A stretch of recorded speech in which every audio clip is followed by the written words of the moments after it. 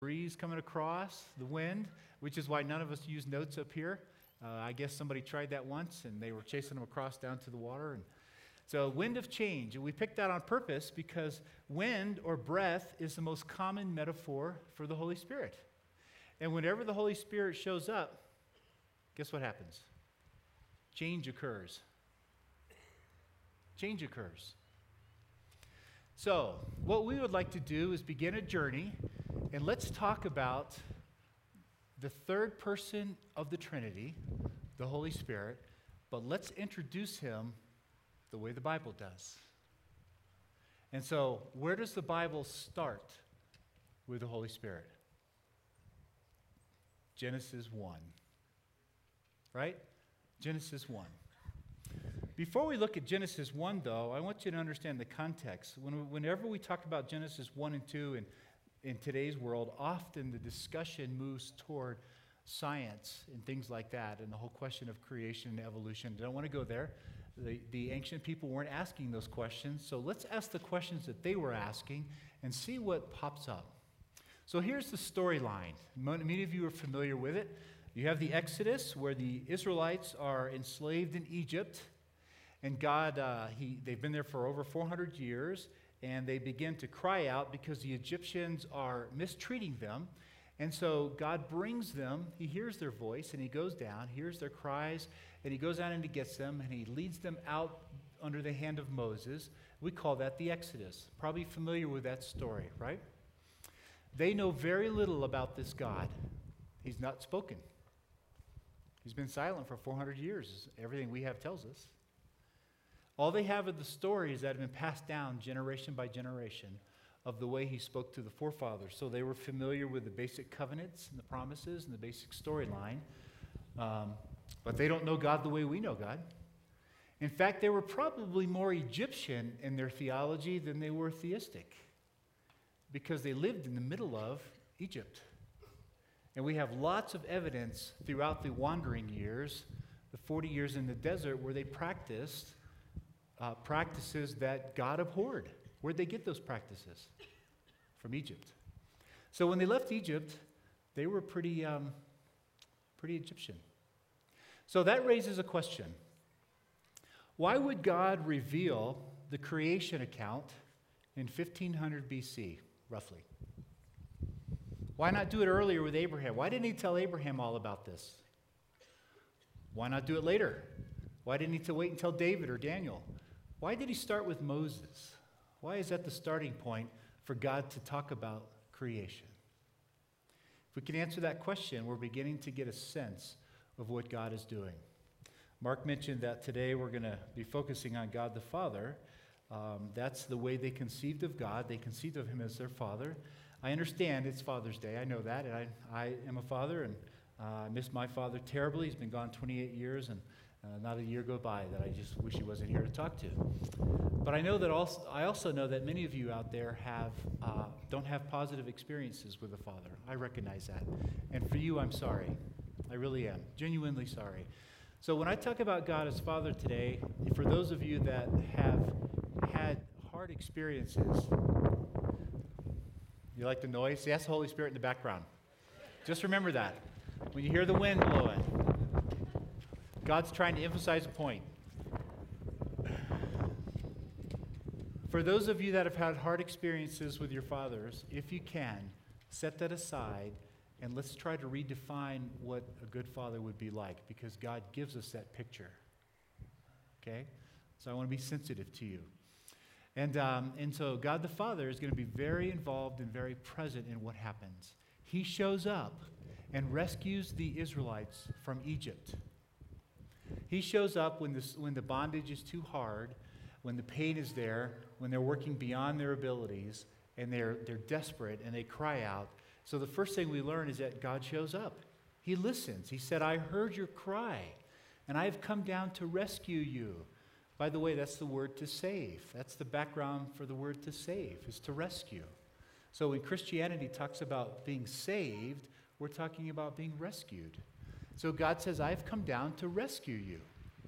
I have come down to take care of you, to watch over you. I will make you my people. So he leads them out in the Exodus. He leads them out of Egypt, and they wander for several months, for a couple months, out in the desert. They've not met God, by the way. He hadn't said anything to them. He only talked to Moses up until this point. So here they are out in the middle of the desert, and all they've seen is God's incredible power. That's all they've seen. They saw the 10 plagues. You know what the 10 plagues were all about?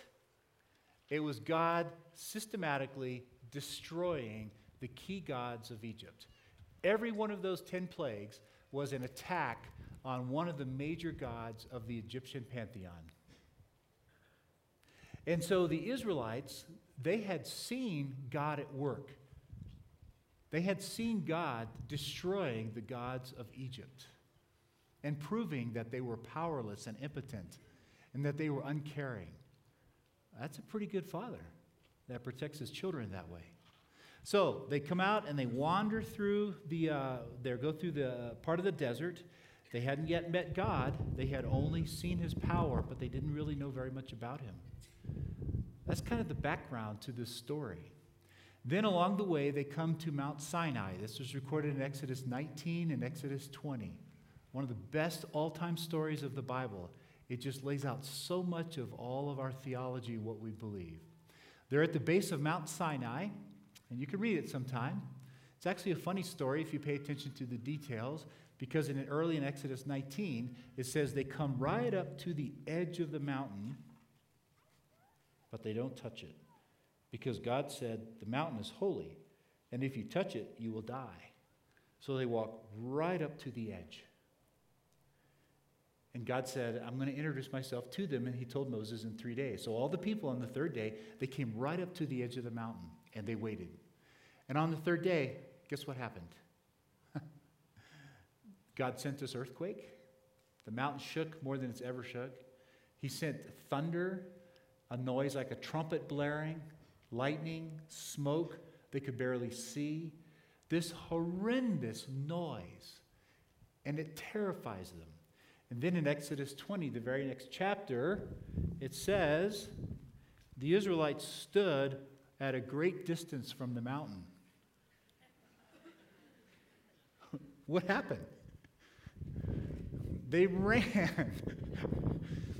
So when God introduced himself to them, what he did was he terrified him. And then Moses gives these wonderful words which sets a foundation for what it means to fear God. He said, do not be afraid. Do not be afraid. Aren't those good words? Don't be afraid of this God.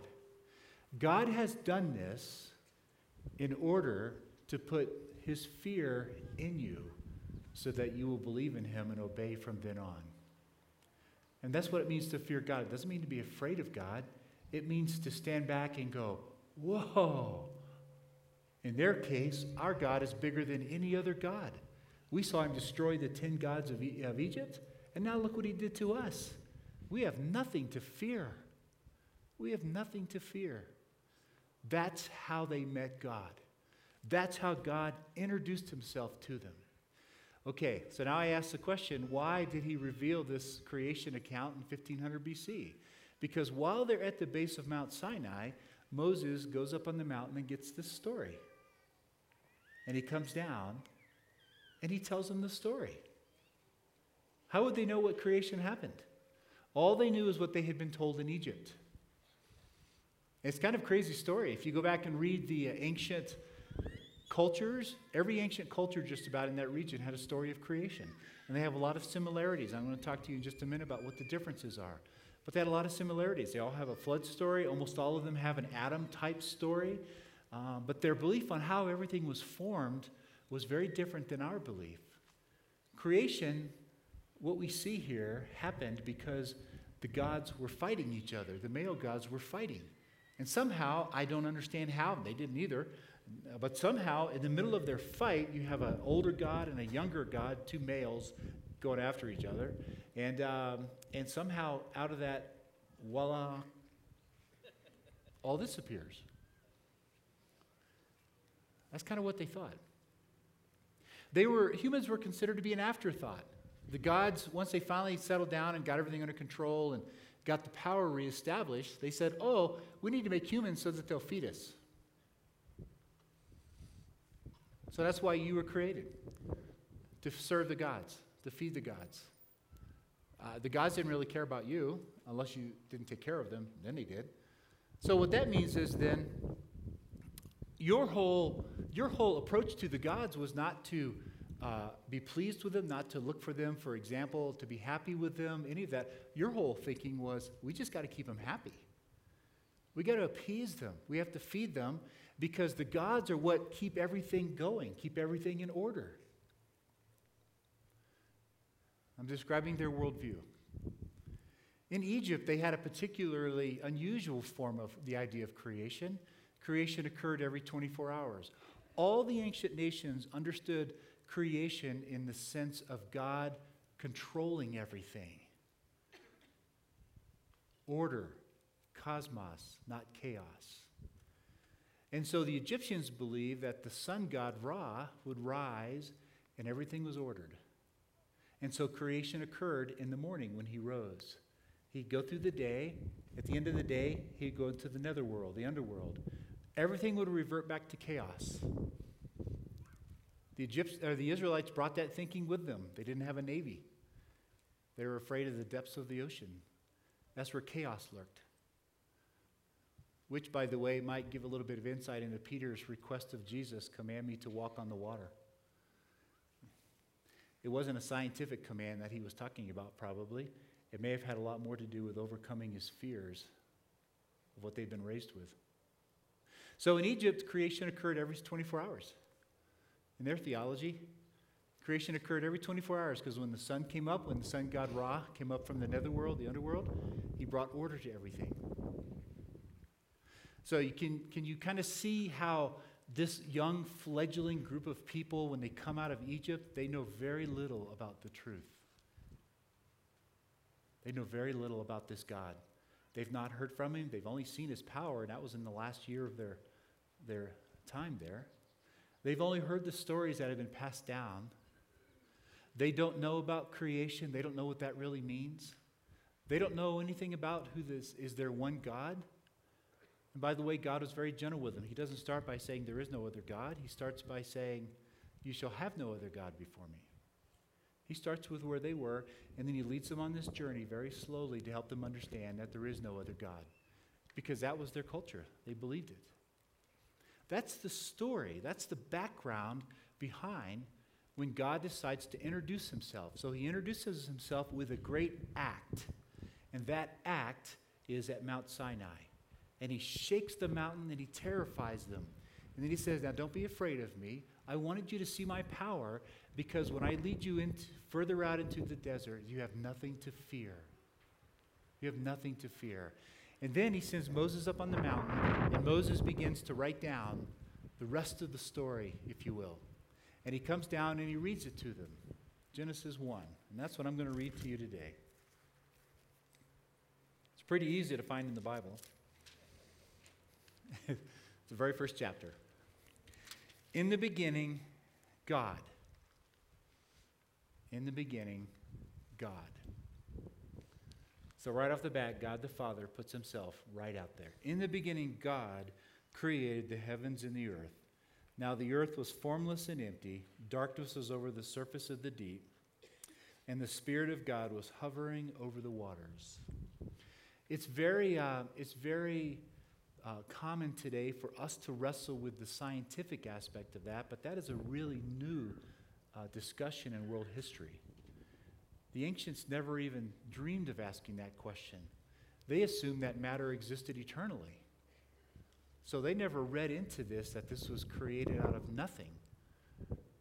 In fact, the words that's used here to create, God created the heavens and the earth, it could mean that, but it doesn't have to mean that it was created out of nothing.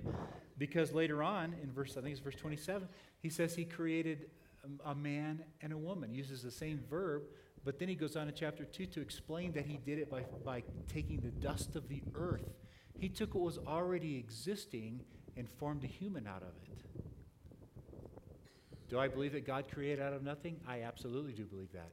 But it's not based on this passage. It's based on Hebrews 11:3. By faith, we believe that God created the universe out of nothing. So God is not trying, I don't think he's trying to answer a scientific question here. Maybe it does allow for that, but I want us to go back early in time and look at the question he was answering for the Israelites. Because you see, the Israelites were a group of people. They were slaves. They were slaves. That means they knew basically nothing except how to work and get beat. They didn't know anything about military strategy. They didn't know anything about foreign diplomacy. They didn't know anything about what it means to be a nation. How in the world do you create leaders out of a bunch of slaves? They knew very little about the truth of God and what he had done. They knew very little about his love and care for them. They just didn't know any of these things. And so God has this problem. He takes this group of people out of Egypt. In fact, you could ask the question, maybe the fact that God sent them down to Egypt was an act of grace, because he sent 70 people down to Egypt. All right? He formed this young nation. Remember the story with the patriarchs, 70 people, sent them down to Egypt, and he planted them right smack in the middle of the only superpower at that time. But this superpower was unique, Egypt. Number one is they despised the Israelites because they were hairy, they worked with animals, and they didn't smell very good. And so by planting them right smack in the middle of Egypt, he guaranteed that they wouldn't intermarry. They'd never lose their ethnic identity, their distinctiveness, because the Egyptians would never intermarry with them. Every other ancient nation is gone. Every single one, including Egypt. What we have today is different than what was in the Bible. And so God took this group of 70, put them right smack in the middle of this nation that would not intermarry with them, but would protect them and would feed them. It's brilliant. Who would have thought? And then he just stepped back for 400 years and let them grow. And let them grow, and let them grow, until there was hundreds and thousands of them, perhaps millions of them. And then he said, all right, the time is right. And then he brought them out. But they're not a nation yet. They have no identity.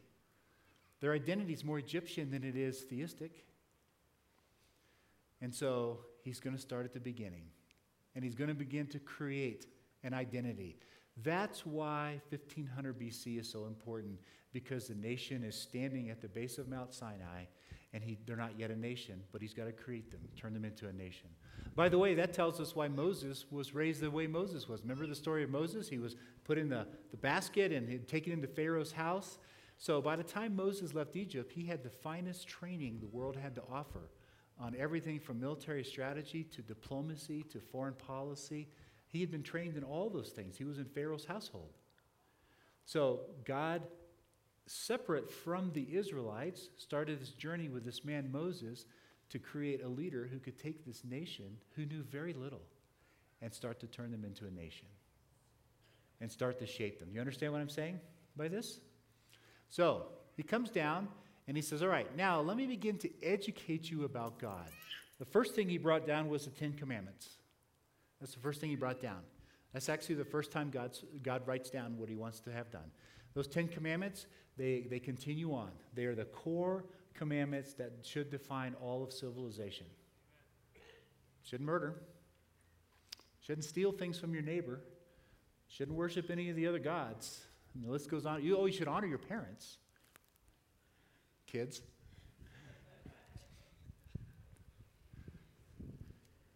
Core foundation for all of civilization.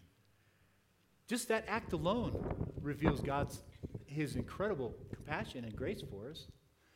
Because prior to the Ten Commandments, we don't have anything in recorded history that tells us that the nations discussed murder from the standpoint of morality. There's nothing inside of us that would lead us not to murder.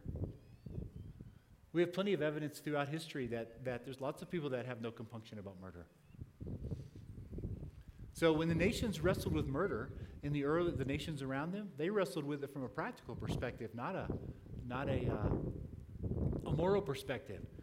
They learned that it's not very good to kill each other within your own family and tribe, but they had no compunction about murdering you if you're outside. In fact, that describes the Israelites for the early part of their history.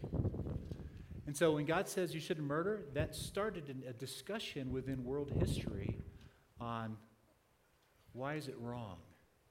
Because we're made in the image of God. That's one of the distinctives of Christianity. That's one of the gifts that Christianity brings, Judeo-Christianity brings to world history, is you shouldn't murder. So the Ten Commandments. The second thing they find out is this. In the beginning, God created the heavens and the earth. God created the heavens. It wasn't by accident. Really? Nope, wasn't by accident. Everything you see is on purpose, with intention. Why? Why? Because you are important. Because you are important. You're not an afterthought. You're not an accident. You weren't created by the gods to serve them. In fact, you got that little twist going on because they had all been trained and raised that you were created by the gods in order to feed the gods. And what does God do? He creates you and feeds you. It's just the opposite of that. And as you begin to unfold this creation story, which we're not going to do today, you'll find out there are several very interesting points about it. One is, it highlights the unity and the oneness of God. It highlights the unity and the oneness of God. All the things that God creates in here, from the plants of the field to the fish to the stars and the moon and the sun, everything that God creates is a God in their world. Everything that's listed in Genesis 1 in the creation account is a God. They worship the moon, they worship the sun, they worship the fish, they worship the plants, they worship you name it, they worshiped. And so when God lays out what we think of as the 6 days of creation, you know what they would have heard? Wow, the God that we serve, who just told us not to be afraid of him, the God that we serve, he created all these gods? And then God begins the story of saying they're not gods at all. In fact, whenever you read the Psalms, we read it naturally, from a naturalist perspective. God is the God of the ocean. God is the God of the trees. We sing praises about it. What they would have heard is, my God is stronger than your God. My God is more powerful than yours. So the very first thing God does is he lays out in a very ordered fashion that I am God, and all these other gods that you've been serving are under my control. I created them, I made them, and they are nothing. We serve the one true living God. So the creation account strongly emphasizes the power and the unity of this one true living God. It puts a stamp, a big exclamation point after it. Everything you learned about all the other gods, guess what? You're wrong. That's what he says to them. He's changing their thinking. The second thing it does is it highlights the significance of humanity. We're not an afterthought. We're not simply there to supply food to God. Now think about to the gods. God supplies food to us. Now the gods of Egypt, what did they come out with? Think about all these ideas. We'll just think of a few. You're not good enough. You better work harder. You're not working hard enough. Harder, harder, harder. And our God says in the creation story that I'm going to take a day called the Sabbath, and I'm going to ask you to rest. I'm going to ask you to rest. No God said to his people, you should take a break. You should rest. Isn't that phenomenal to have a God that says take a break? Every nation around them worked for 7 days a week. Their people worked 7 days a week, long hours, make as much money as they could, earn as much as they could, blah, blah, blah. Same things that we struggle with today. And our God says, nope, take a day off. So not only is he asking us to rest, he's asking us to control, to limit, to mitigate how much money we can earn. Because on that seventh day, we couldn't earn as much money. So for those of you that are sole proprietors, it's hard, isn't it? It's hard to take a day off and not work. It's very big. It's very powerful. Their God said, you're not good enough. Our God said, are you kidding? You're made in my image. You're the best thing in all of creation. And when they messed up, guess what? He said, it's okay, I'll take care of it. I'll handle it for you. All the ancient Near Eastern myths on creation talk about how everything starts and gets better and better and better. Our account says everything started wonderful and went right down the toilet. Because then it begins to emphasize God's grace and mercy from the very beginning, his compassion. Right off the bat, the very first thing he does is chase down Adam and Eve and begins to take care of them. That's not how the gods think. That's not how the gods think. The other God said, you serve us. Our God says, no, I'll serve you. I'll take care of you. In fact, didn't Jesus say that? I didn't come to be served, but to serve. Serve who? You. Us. So the story of creation is undermining everything that the world thought and is totally re-envisioning the truth of what happened. The story of creation highlights his concern for us. He had just told them, remember they're standing at the base of Mount Sinai, don't be afraid. Trust me. Have confidence. That's why faith is so important. Have faith in God. It highlights his concern, his care.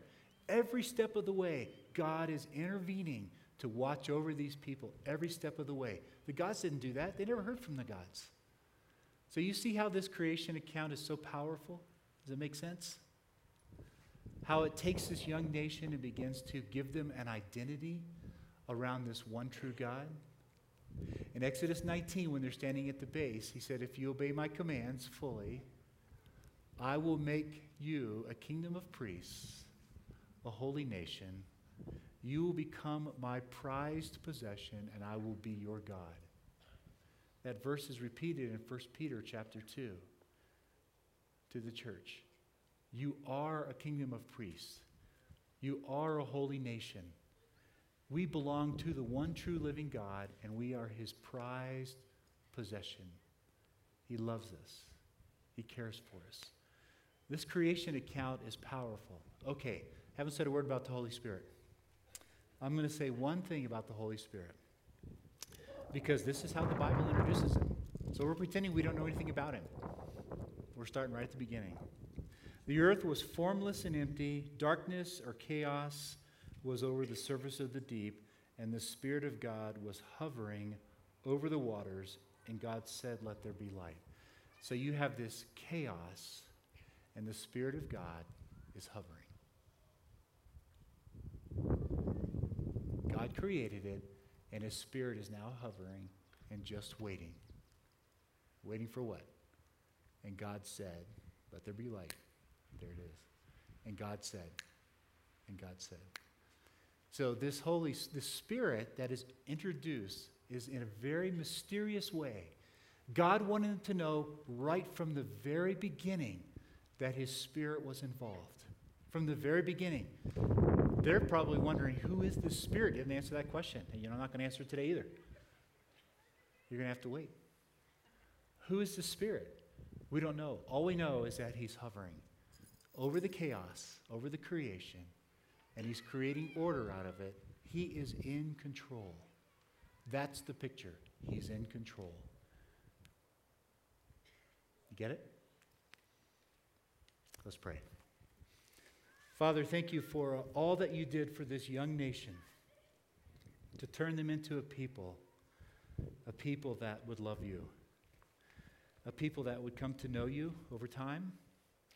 Thank you, God, for your love, your compassion, your graciousness. Thank you for truth. Thank you for giving us the story in such a compelling way of how you intervened in such a dark world. Thank you for blessing us. We pray these things in your Son's name. Amen. We're going to ask the ushers to come down and take an offering. And I would like to say thank you for being generous. You are generous. I have seen the numbers for a long time in our church, and you guys take care of us. By the way, we have a couple different offerings, so ushers, feel free to go ahead and start. The offering that we're taking right now that's being passed back and forth covers all of the expenses, everything that we do to do ministry. So we heard Annika talk about VBS. That's because of this offering right here. Our food bank, that's because of this offering. In fact, the experience we have right here, we pay for all this. This is all out of the offering. So I would just like to say thank you for your generosity if God leads you that way. In addition to that, every week during the amphitheater, we do a benevolence offering. We have a benevolence fund and a benevolence committee that helps those in our community that are hurting and need help and are destitute and poor. We will not pass a basket for that, but there are some receptacles. There's one right there, and there's one right there at the top of the 2 stairs, and there's one up top. If God leads you to want to drop some money in there for us to help the poor in our community, put the money in there, and we will use it well. Thank you for being so generous.